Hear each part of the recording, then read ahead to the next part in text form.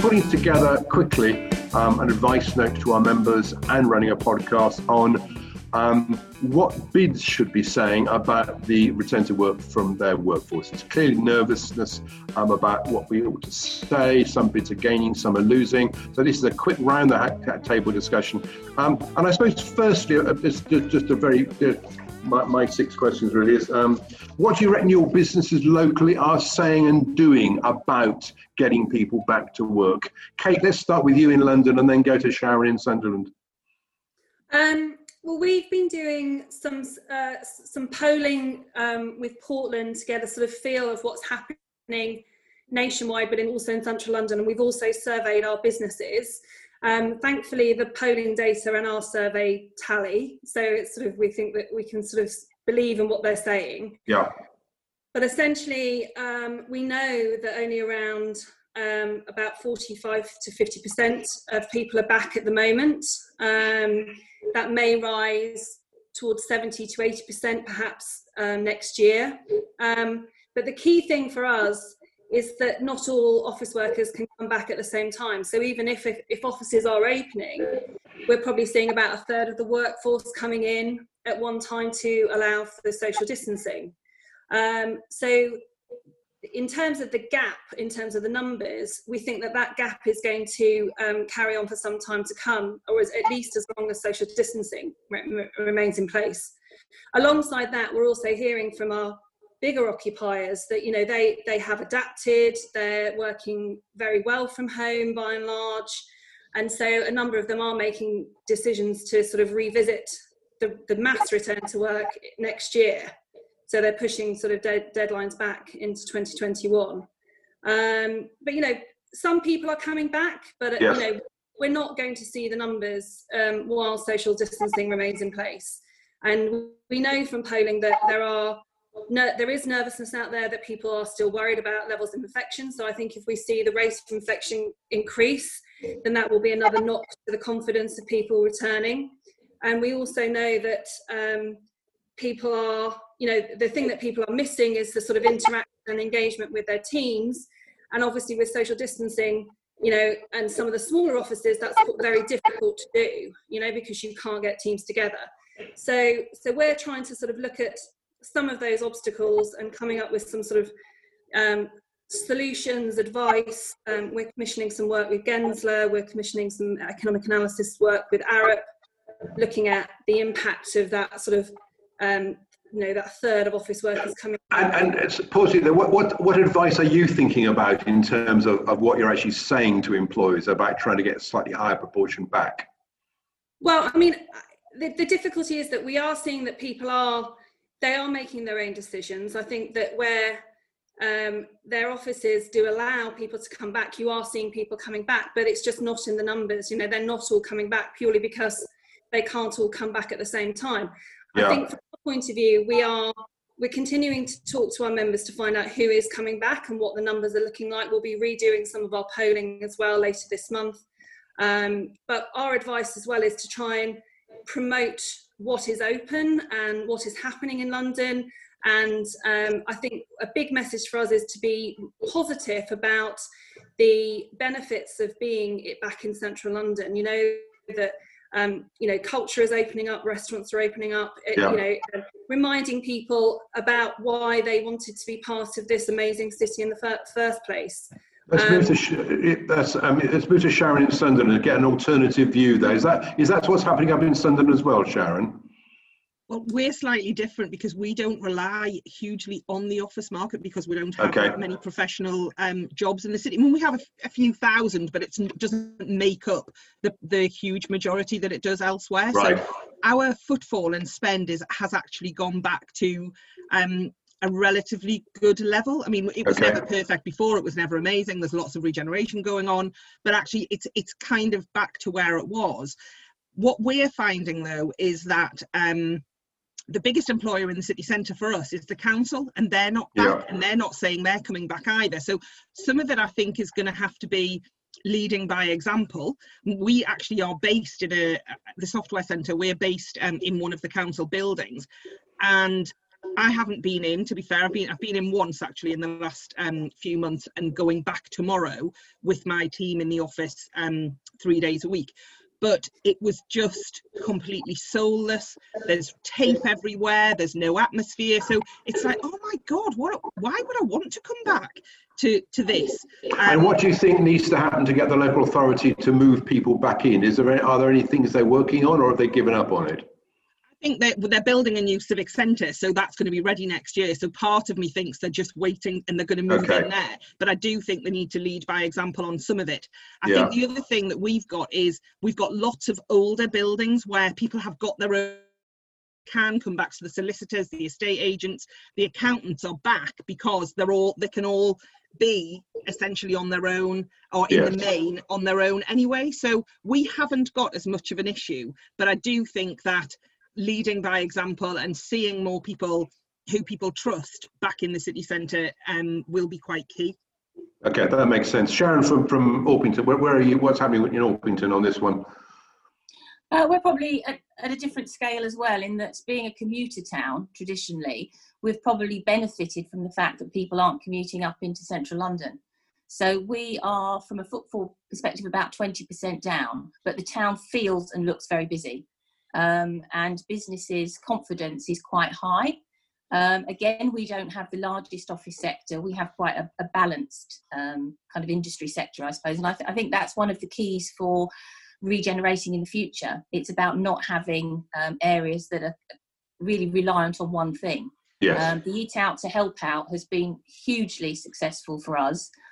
We have a strong hospitality sector, and because a lot of people are working from home in and around our town, then we've benefited hugely. So those businesses have seen increases up to sort of Christmas levels. And a lot of the businesses are actually taking that forward themselves and going forward with it into September and October. So I think it's, from our point of view, it's about two things. One is confidence and one is compliance. And while we were in lockdown, a lot of work was done on the environment to make sure when people do come into town, they feel confident about the way it looks and feels, that it feels clean and tidy and well managed. And we're working very closely with the local authority on compliance for the businesses, so that they understand what their needs are, what they have to do. I think that was the nervousness at first when people were asked to come back to work. It was not quite understanding what the requirements and the guidance were. So I think that's the key to it, supporting compliance. Sharon, that's great. We'll come back to you on that one. Paul, from a more analytical overview, what are your thoughts on this one? Where do we start? The West End is suffering greatly at the moment, partly because of the lack of office workers returning. We have about 500,000 office workers in the wider West End. Around about 10% of them are back. So only 10% is your thinking? Absolutely. That's compounded, of course, by the fact that 50% of our 10 billion turnover annually comes from international visitors. We have no international visitors, and we don't have our domestic visitors. So footfall in the West End generally is well below the national level. It's less than 50%, and that footfall excludes all the very high spending visitors from abroad. But going back onto the office workers, if you look at London as a whole, it's around about 30%. Whereas if you look at some of the international comparators, you look at Paris, you look at Berlin, it's 75, 80%. Yeah, I was looking at those yesterday. Yeah. That London isn't doing that the rest of the country, rest of Europe is doing. And there are sort of three key areas for us to look at. The first is public transport, which all our polling says is the key issue. Visitors, whether they're office workers or other visitors, feel safe when they're in the West End. They just don't feel safe getting there. So that's a big issue. Curiously, it's never been safer to travel on London Underground at the moment, or on the buses. It's clean, it's not busy. Outside the peak hours, it's almost empty. So there is a messaging issue about the fact that you can use safely public transport at the moment. The second issue is practicality. It's difficult for employers to prepare an office that will, with social distancing, allow enough people in, and especially not so much in the West End, but slightly further afield in the city. Lifts, you can't use lifts. Lifts are a big issue, aren't they? Yeah, you can get 1,000 people up to your 22nd, 23rd floor of one person per lift. It's just not going to work.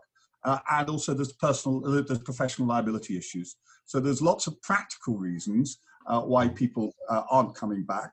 And then there's just the general desirability. You know, the working from home is possible. You don't have that long commute. You don't have all the costs. And why should you want to come back in? So our push at the moment, from an office point of view, is focused on transport, and it's focused on getting a percentage of office workers back. You know, we do need 100%, but we'd be happy with 50%. At the moment, we're at 10%.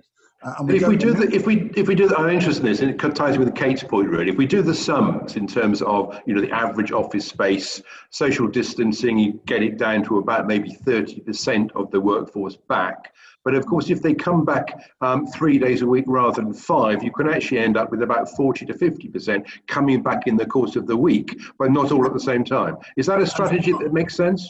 Yeah, it does. It makes sense for certain areas. It definitely makes sense for retail. It doesn't make as much sense for entertainment and hospitality, who require people to be there every day to spend money on things. But in retail, you know, people coming in 5 days a week normally in the office will probably go shopping 1 day of those 5 days a week.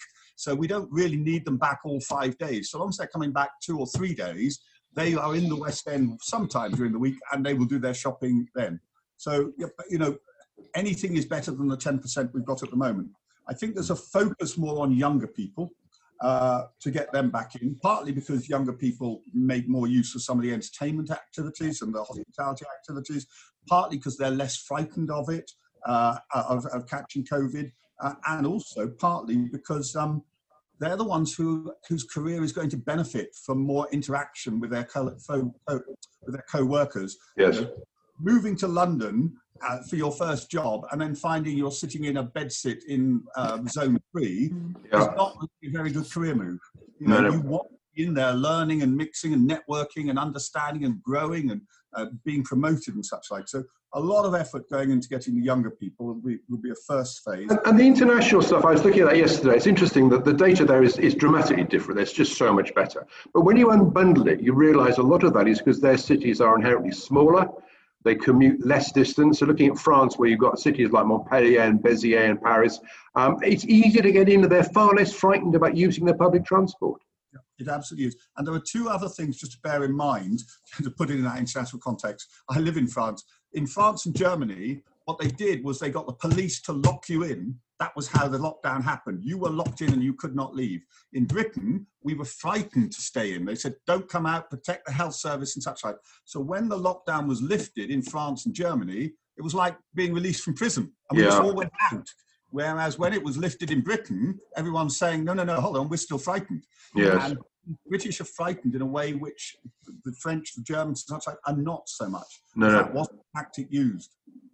Nick, your whole bid is very dependent on that leisure, recreational end. I mean, what's your take on this at the moment? Are people coming to any of your events? Well, so I agree with everything that Paul's outlined in terms of the dynamics. I guess, though, inevitably, we'd see them playing out in slightly different ways. So, obviously, in coming on the call, with a focus on return to work, I could talk at length, long into the night about the visitor economy and what's happening there, obviously, because we're very, very strong. We're very clear on that. I've actually just come off a call from the SOS Collective, which people from NWEC and Holber are also involved in with Merlin and UK hospitality. So the domestic and the international visit sort of figures from Visit Britain, I think we could spend a long time talking about that outlook. So a few friends of mine were posting my pictures of the South Bank at the weekend. Very busy. Nice sunny day in London. Lots of food and beverage options, and that's despite the fact that the majority of the cultural offer is not there. The Hayward Gallery is open, but other than that and an outdoor exhibition, Everyday Heroes, the South Bank Centre remains closed. The BFI is open, so cinema's open, the IMAX is open, but National Theatre remains closed. All of Merlin's attractions are open. So there's people coming in, but the constant question we ask is, who are these people? Literally, sort of going around, asking people, who are you? Where have you come from? What are you doing here? So there's a pattern of people returning to enjoy the South Bank for what I guess it's traditionally offered. It's nothing like it obviously should be in a kind of late summer weekend, but nevertheless the dynamics are interesting. The return to work though is fascinating, because I think a lot of what Paul said resonates. There clearly is a big dynamic of people having supportive employers who are allowing them to work from home and to come back to work in flexible ways that respond to both, I guess it's push-pull factors, isn't it? I think lots of people are enjoying the working from home experience, provided it offers certain flexibility. Going back in one day, going back in 2 days. Staying local, spending local. All those dynamics. So we're seeing, I guess, a sort of a benign acceptance of these dynamics, particularly from some of the larger employers. So in other words, there isn't really a compulsion, there isn't really a mandate, get back into work. That I think in the current government and GLA mayoral narrative is sort of clearly permitted. So what we're seeing is a very, very slow, as I say, almost like officially mandated view from major employers, which is, we'll probably see 10, 20% in September, October. I won't name them, but I had a very, very interesting conversation with a facilities manager person from major employer, international brand, probably has about 3,000 people on the South Bank, who says, we're encouraging people to come back in, and we're pushing, cycling, and it's interesting to talk about, more cycle facilities. But to be honest, we've surveyed the staff, and we know that despite a little sort of uplift in people's appetite to cycle, as soon as the winter, well, actually, as soon as autumn hits, a little bit of rain, anyone who's not cycled in London are just not going to do it. So they're saying, we'll probably see more people cycling, but not until March, April next year. So they're already sort of looking at a 6-month window where you're not really going to see much more than 10 or 20%. And so that's a pattern that we're seeing, particularly with some of the larger brands and larger companies. And I guess the final thing I'd say is we do have an awful lot of workspace providers. So whether that's Workspace, whether it's WeWork, their arrangements with their members or their tenants do have some flexibility in there. So people can cancel memberships, at relatively short notice, at no financial penalty. So there's a huge shift in the sort of shared workspace model, which is happening at a big meta level, obviously, in terms of those providers. But I think there's some really interesting stuff about sort of, when I say tenants, these aren't necessarily tenants who have leases, but they're people who would normally be hot desking, small office environment, paying a monthly membership fee. They can do that from home. So we're seeing a lot of impacts there. And the big question is, so you're not necessarily really going to get those people coming back. The question is, who are you going to get to come back in to take their place? And that's a big question for Central London, I think. These things up, is enough coming through for you to be content with all of this? Good. Matthew, welcome. It's good to see you. We've had a quick run around that. Those who don't know, Matthew Sims, it runs the bid in Croydon. Tell us what's happening down in Croydon in terms of this return to work, the office workforce. Is it picking up? Are things happening down there? Thanks, Chris. Apologies for the lateness. In Croydon, I think the same with the rest of the country. There is a reticence about coming back into the office. I think with Croydon, in contrast to many other places, we have a high proportion of public sector offices with a large concentration of the Home Office, HMRC and the like, and the levels of employees for those, but also from the commercial sector in general, is quite low. We are, and again, I think the other part to take from this, from Croydon's point of view, is that East Croydon train station and our transport network is a massive interchange.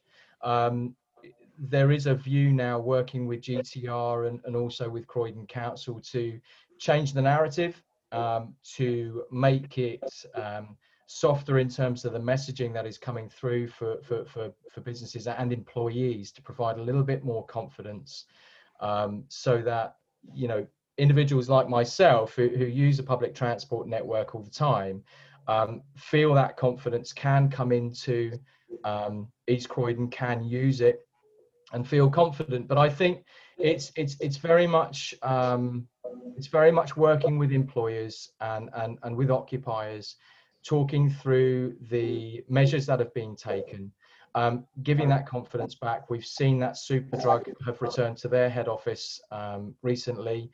And again, we're seeing a lot more of that September, October time, but there are other employers that are looking at January time. So it's a mixed bag, Chris. Yeah. Do you feel that the return to school is going to make a bit of a difference? People feel more comfortable about their kids not being at home, so they'll come into work more likely then? I think so to a degree, but I think, and again, I whether this is being picked up or not, but the change in working patterns and how we are working now, there, I wouldn't say there's a relaxation, but we have been forced almost to work from home, to find and develop that flexibility within the house, and so therefore I think that businesses are reconsidering their approach. They're reconsidering the space that they need, because they may not need as much as they had before. There are, I think you have to look at this in two bags really. One, there are those that are very keen to work from home, have enjoyed the time that they've had at home and the things that brings, but also looking at the people that want to get back into the office. They want to have that social aspect with colleagues and the like, and so it's two aspects really. Sharon Orpington, you had a point to chip in there. I can't remember what that one was now. I'm sorry. It was a little while ago. I think talking or reflecting on what's been said is very much about a change of attitude, isn't it, to work? I think the older generation, like myself, have perhaps enjoyed lockdown. We have, if you're lucky enough to have a home where you can work from home, you don't have young children, so you haven't had that difficulty in terms of educating from home. It's been an opportunity to rebalance things and make sure that the work that you do is focused at the right time and you can be a lot more productive. Yeah. And I think that's something that people have now got in their minds. It is that younger generation who, as we said earlier, need to get back to be more socially interactive, who want to get back. And I think that it's about the changes that are happening with the offices happened in retail some time ago. And that big change in how they work and what their needs and requirements are going to be is now in the office sector. So I think it is quite a challenge, particularly in the big cities, to make that. I think that's, and I agree entirely, which is having the same sort of issues about that elder generation. Paul, you were coming in there. There were two things. Firstly, the answer to your question about has the children going back to school made a difference? The answer in the West End, absolutely not. No, right. The last week, our footfall went down from 50% to 49%. So you would expect some sort of rise. It actually went down. I think you're absolutely right that we really, especially in the city centres, need to look at what the future holds for us all. There's no doubt that many of the sort of suburban centres around London, the villages around London, are doing very well at the moment because all the people who would have been coming into the city centres are working from home, and all the various retailers and entertainment and hospitality are getting the benefit from that. So I think it's a mistake for us to be saying to government, we need your help to get us back to where we were before the pandemic, because that's not what's going to happen. And we need to look at now, where do we go post COVID-19? And I think it's, can be quite positive. It's a case of how you restructure your city centres to take into account the different requirements of office work. And interestingly, I guess, in the centre of London, office occupancy was up to nearly 95, 98%. And there was always a question about where are we going to get the extra capacity for the forecast growth in jobs? Well, this might make it slightly easier to do that. Yes. So I think going to government and saying, hey, look, we want some help because pret-a-manger and sandwich shops are closing is not the answer. The answer is we need help to transform ourselves during that transformation period into what the future will look like. Yes. And I think the final thing to say is that, city centres are not, it's not just about protecting sandwich shops in city centres. If you look at the West End in particular, you know, the West End is an ecosystem that is globally attractive, and it's globally attractive for investors, for visitors, and most importantly for talent. You know, the reason why so many bankers want to stay and work in the city and Canary Wharf, one of the reasons is because a night out on Saturday night out in the West End is far more exciting than a Saturday night out in Frankfurt, to be honest. And if you ecosystem of the West End, you lose one of the big attractions for people to globally to come to London for whatever reason. So it's more than just protecting pret-a-manchers and such like. It's about protecting what it is that makes the West End and central London so globally attractive, and they all have to work together. I think that's right. I mean, sorry, Kate. No, I think that's absolutely right. I mean, one of the things we're looking at is how we can get workers that are returning to engage more fruitfully with the city around them. So that's one of the reasons we've commissioned some work through ARUP to try and understand what the sort of the spending pre-COVID were of office workers and what the impact will be of any of this third coming back. Because realistically, we need people to be engaging much more with the culture, the retail, the hospitality when they do come into London. And I think from talking to our businesses, they are missing the interaction, they are missing being with their teams. And so we need to be really focusing on getting those workers to be much more engaged and fruitful when they do come in. And that, you know, as Paul said, there is a positive opportunity there for us to really sort of connect people to the city around them in a way that perhaps hasn't been done to date. I mean, I'm interested in that bringing some of those things together, because one of the issues, if we do stand back and look at what is going to happen to the middle of our towns, and I used to live in Woolwich and then in Birmingham. Interesting, when I was a youngster living in Birmingham, it was full of people who lived there. They absolutely lived in the middle of Birmingham. No one does. It's hardly anyone lives there. I mean, do we see that long-term shift? Because if we are into some new ecosystem of more people living in our cities rather than commuting in from a distance, and therefore making them more livable and lovable, or not? I think it's very, just very briefly, I think from a central London perspective, I think it's a very challenging question to answer, because in some ways, you know, so we're a, you know, London Plan recognised growth area. That includes growth in residential units and, you know, growth in residential communities. So, you know, one of the heart of, you know, the biggest redevelopments in South Bank recently, Canary Wharf's redevelopment of the Shell area, South Bank Place. You know, that's got a very significant number of residential in there. A mix, as you'd expect, of kind of high-end luxury, but actually also virtually an entire block, 20 stories of flats for NHS key workers. So, you know, right in the heart, pretty much bang on the river. So in some ways, parts of central London is already embracing, you know, not just sort of the business, you know, dominated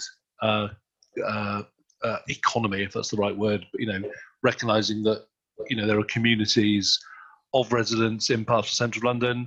You know, Paul will no doubt, you know, have some experience of that, dealing with kind of the residents around Oxford Street, you know, over the last few years.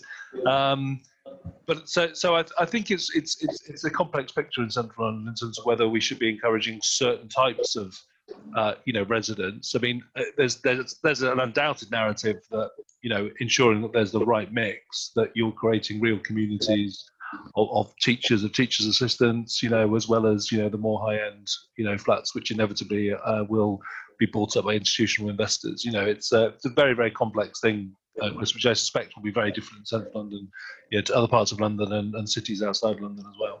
But of course, there was a whole era in Victorian times of Peabody estates building, you know, proper, friends of mine live there, proper ordinary houses in the middle of London. Because otherwise, we're not going to see the millions of people in the middle of London again. If they're not commuting in for work, how are they going to be there? It's all about affordability, isn't it? I think that any town, excuse me, whatever size it is, needs its local residents to be part of it. That's what gives it its heart. And I think in the bid industry, it's all been about placemaking. And we've got a huge opportunity to actually restructure our towns, to regenerate them in a way that works for everybody. You can't live in London now if you're young, because you can't afford it. So you live as near to East Croydon Station as you can, so that you can get to London. Yes. that, you know, that works for yes. Matt, perhaps.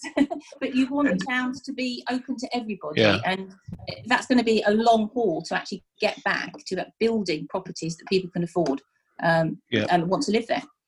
Just a very quick one, Chris. I mean, I'm always nervous of any bid that sort of speaks and talks only a pro-business, that, you know, return to residential is bad for business. You know, I don't believe it is. I think, you know, mixed communities of residents and businesses has to be a good thing. I mean, possibly because, you know, I run Southbank Employees Group that's been around for 30 years as well as a bid. You know, I talk to residents on a daily basis. I talk to resident groups. I talk to, you know, social housing.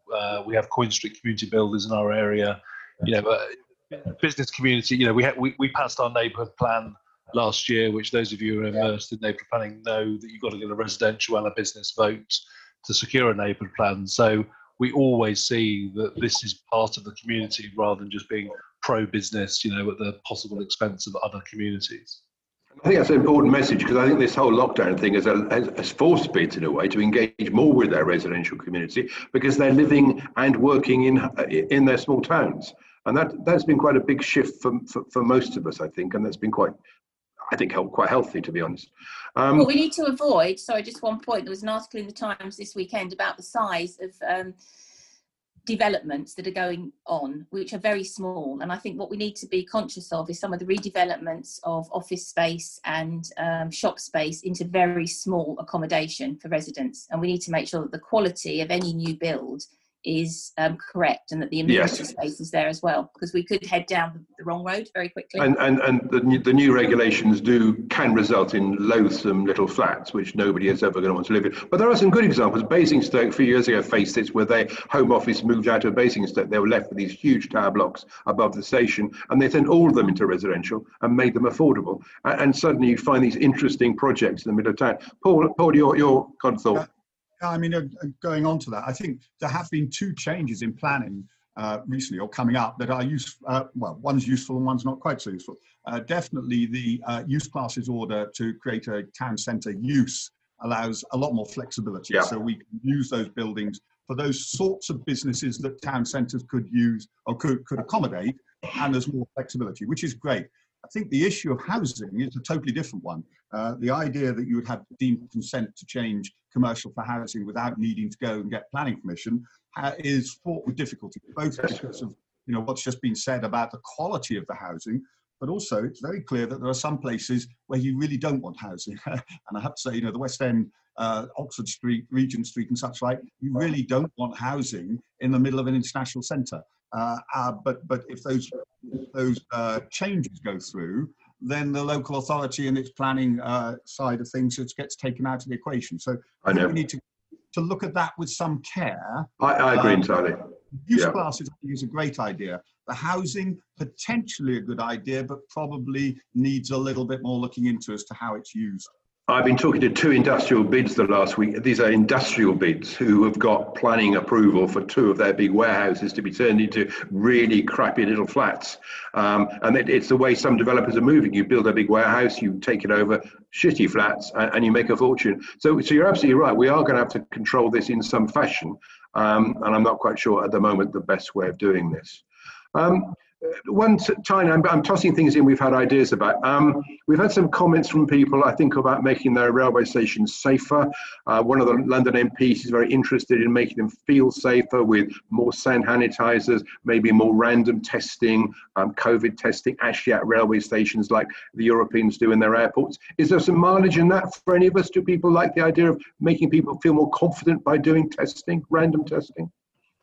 I wouldn't necessarily go as far as random testing, but I think, you know, for anybody traveling, the message needs to be a positive one. It needs to be one that's controlled, that has a structure in place, that embodies that confidence for the traveller who's coming in. You know, I travel into Waterloo. I haven't travelled into Waterloo for some time. My first journey into Waterloo, I'm going to want to feel that confidence. I'm going to want to know where I need to head, to make sure that the staff that are representing Waterloo and the other transport interchanges have my safety at heart. And I think all of us, in terms of the roles that we play, with the town centres, city centres and the like that we support and represent. Safety's been at the heart of everything that we've done for the past 6 months. For me, it's all about the messaging. It's about how you push that out, how you get it through in all sorts of different ways. Yeah. Kate, I think you had a point then, and then Paul. Yeah, I mean, I think, as you were saying, that it is about a positive message. I think that's really at the heart of what we're going to be pushing in the next few weeks and months. I don't think the initial narrative that came from government, which was sort of go back to work or lose your jobs, is the right way to go at all. I think it needs to be much more about incentivising, encouraging, reminding people about the safety measures that are in place, not just on public transport, but, you know, within offices, telling people who is open, which hospitality is open. So really making a big song and dance when we hear about our hotels reopening and any offers and promotions that they might be putting in place for returning workers or visitors. And I think positivity is going to be absolutely key to try and encourage people to start to think about coming back. You know, ultimately, people don't want to spend 5 days a week sat at home. You know, we know that people are missing certain elements of being back in the centre, being back with their teams. And I think we've just got to remind them and keep reminding them what the positive benefits are. And one of those things, presumably, is making sure they understand. I mean, I was in Waterloo last week. I came out for the day. The train was almost empty. Waterloo had about 4 people in it, and I felt as safe as houses there. And clearly, that's the message we need to get across. And actually, it's good. Paul, you've got your finger up there. I think there's 2 points to this. The first is, under the current capacity with social distancing, there is still a lot of space on our public transport systems outside the peak commuter hours. So we need to do more to get people to use the capacity that's there. Absolutely right, which means messaging, giving people confidence, giving them whatever incentives. That's absolutely right. However, under social distancing, this is the second point, the maximum that London Underground, for example, can take is about 40%. So we're still 60% not there. So you could go out of your way to encourage people to come in, and very soon the tubes will feel not quite so safe. Yes. So I think the long term is that we have to do something that takes away social distancing as the measure, which means either a vaccine or track and trace or something, because under current social distancing, yes, the tubes and such like aren't full at the moment, but the moment you get a smaller number of people on them, they will get to their capacity, which is 60% down on what they normally should be. So that's a good figure. I hadn't realised that. So even if they're fully operational under COVID, so they'll only be 40% full. 40% under current social distancing. Yeah. Which means they no longer form the role of a mass transport system. No. Because not mass transporting. So either TfL have got to say, well, let's do something that moves away from social distancing and allows more people on, or is there something else we can do to move mass numbers of people around London? There's an irony in this, because one of my best friends works for Transport for London as a marketing person, and she was saying that they've all got free tickets, of course, but none of them are using them because TfL don't want their staff to use their free bus passes because it takes money away from the organisation. So you've actually got a reduction in people travelling for that very reason, which is ironic, really, I think. The difficulty is you don't want to go back to what it was, where you were right up against people's armpits and hundreds of people. No, that's absolutely right. It was dangerous and unsafe, and you're not very nice. So it's that. But if we don't go back to that, then the economy of the West End isn't operational. So somewhere there's got to be an answer there. Either the West End's got to change a bit, and maybe the market will work here. Of course, the West End will change a bit, travel will change a bit, and in 5 years' time there will be an answer, but no one quite knows what it might be. And rush hours will change. We won't have that rush hour because people should be able to actually operate at different times and reschedule things. So the whole plan will be needing to change, won't it? Back to what it was. You need to change it for better. Possibly not. Sharon Appleby up in Sunderland, you seem to be surviving without worrying about any of these things. Is that right?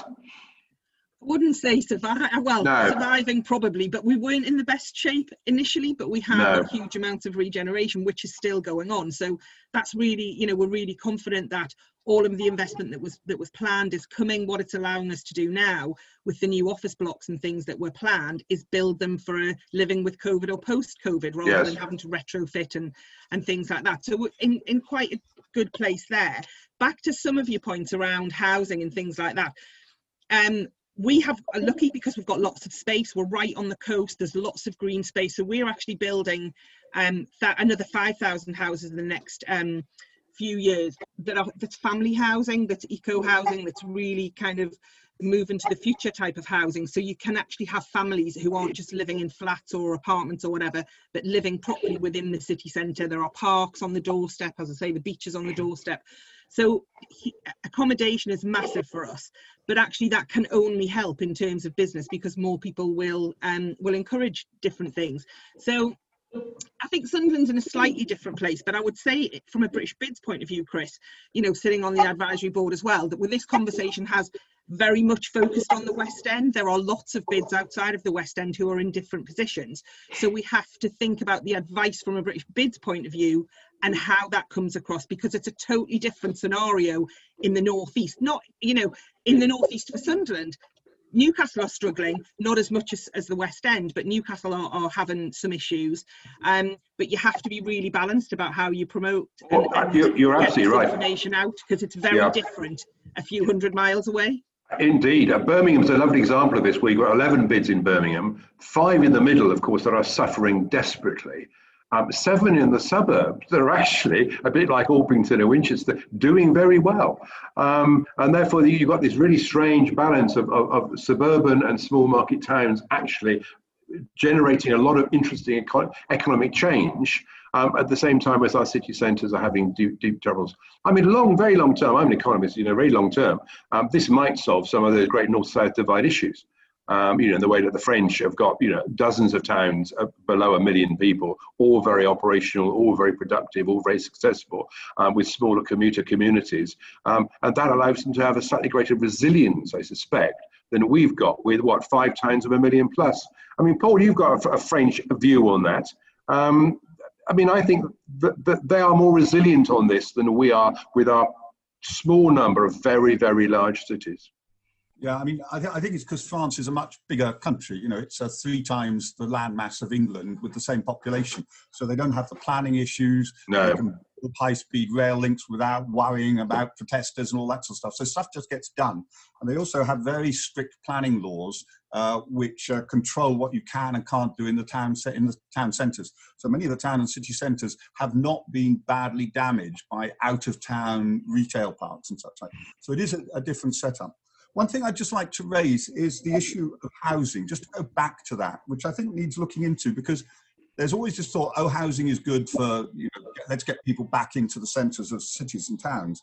You just really need to question whether that is always the case, because when you look about the amount of space that an apartment uses up, and then say, well, in that one apartment, you might get 2 people living there, how many people would be in a normal pre-COVID time working in an office there? And the answer is probably about 20.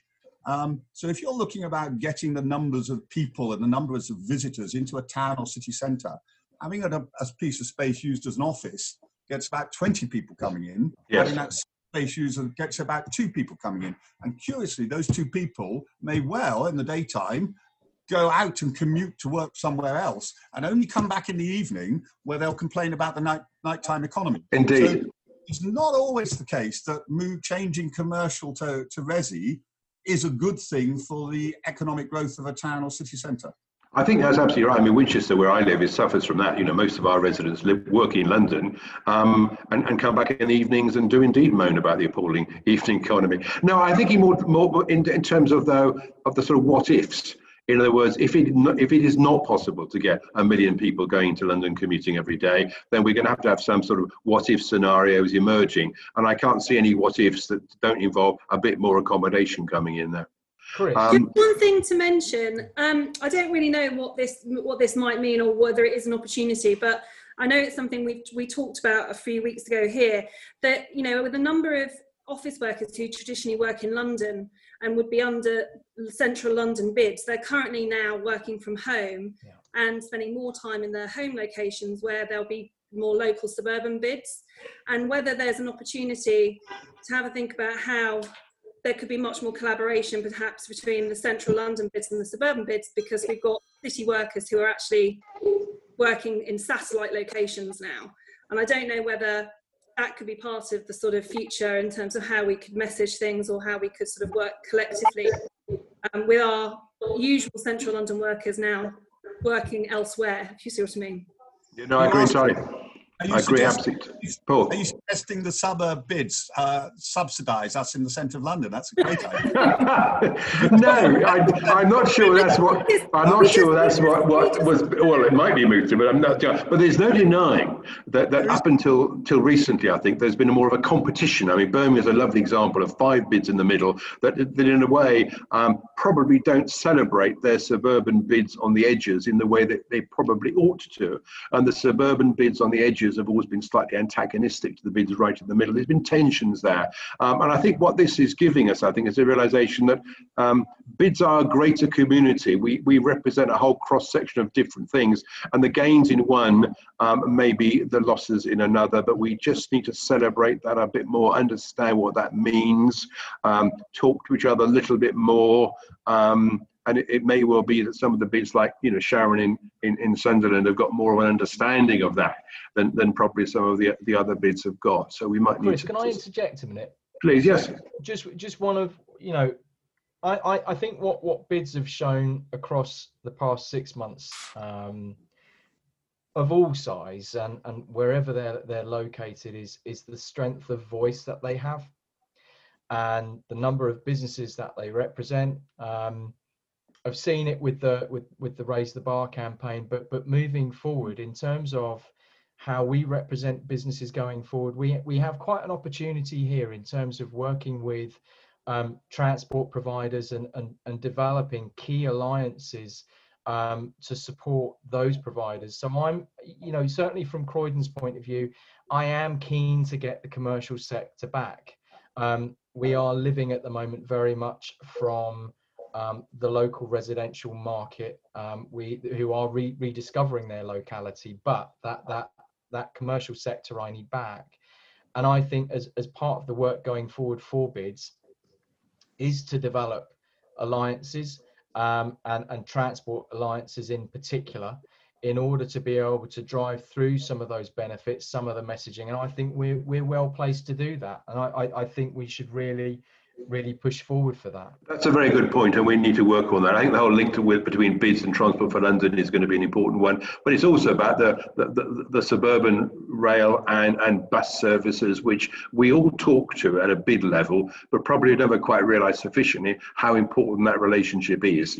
Our local railway station in the middle of each bid is the gateway to our towns, and we all know that, but we probably need to work a little bit harder on safety, security, make sure the hand washing stuff's known about, make sure the signposting's there, making sure that people feel really, really safe on the public transport. And we probably just need to help work a bit harder with our stakeholders to make sure we get that.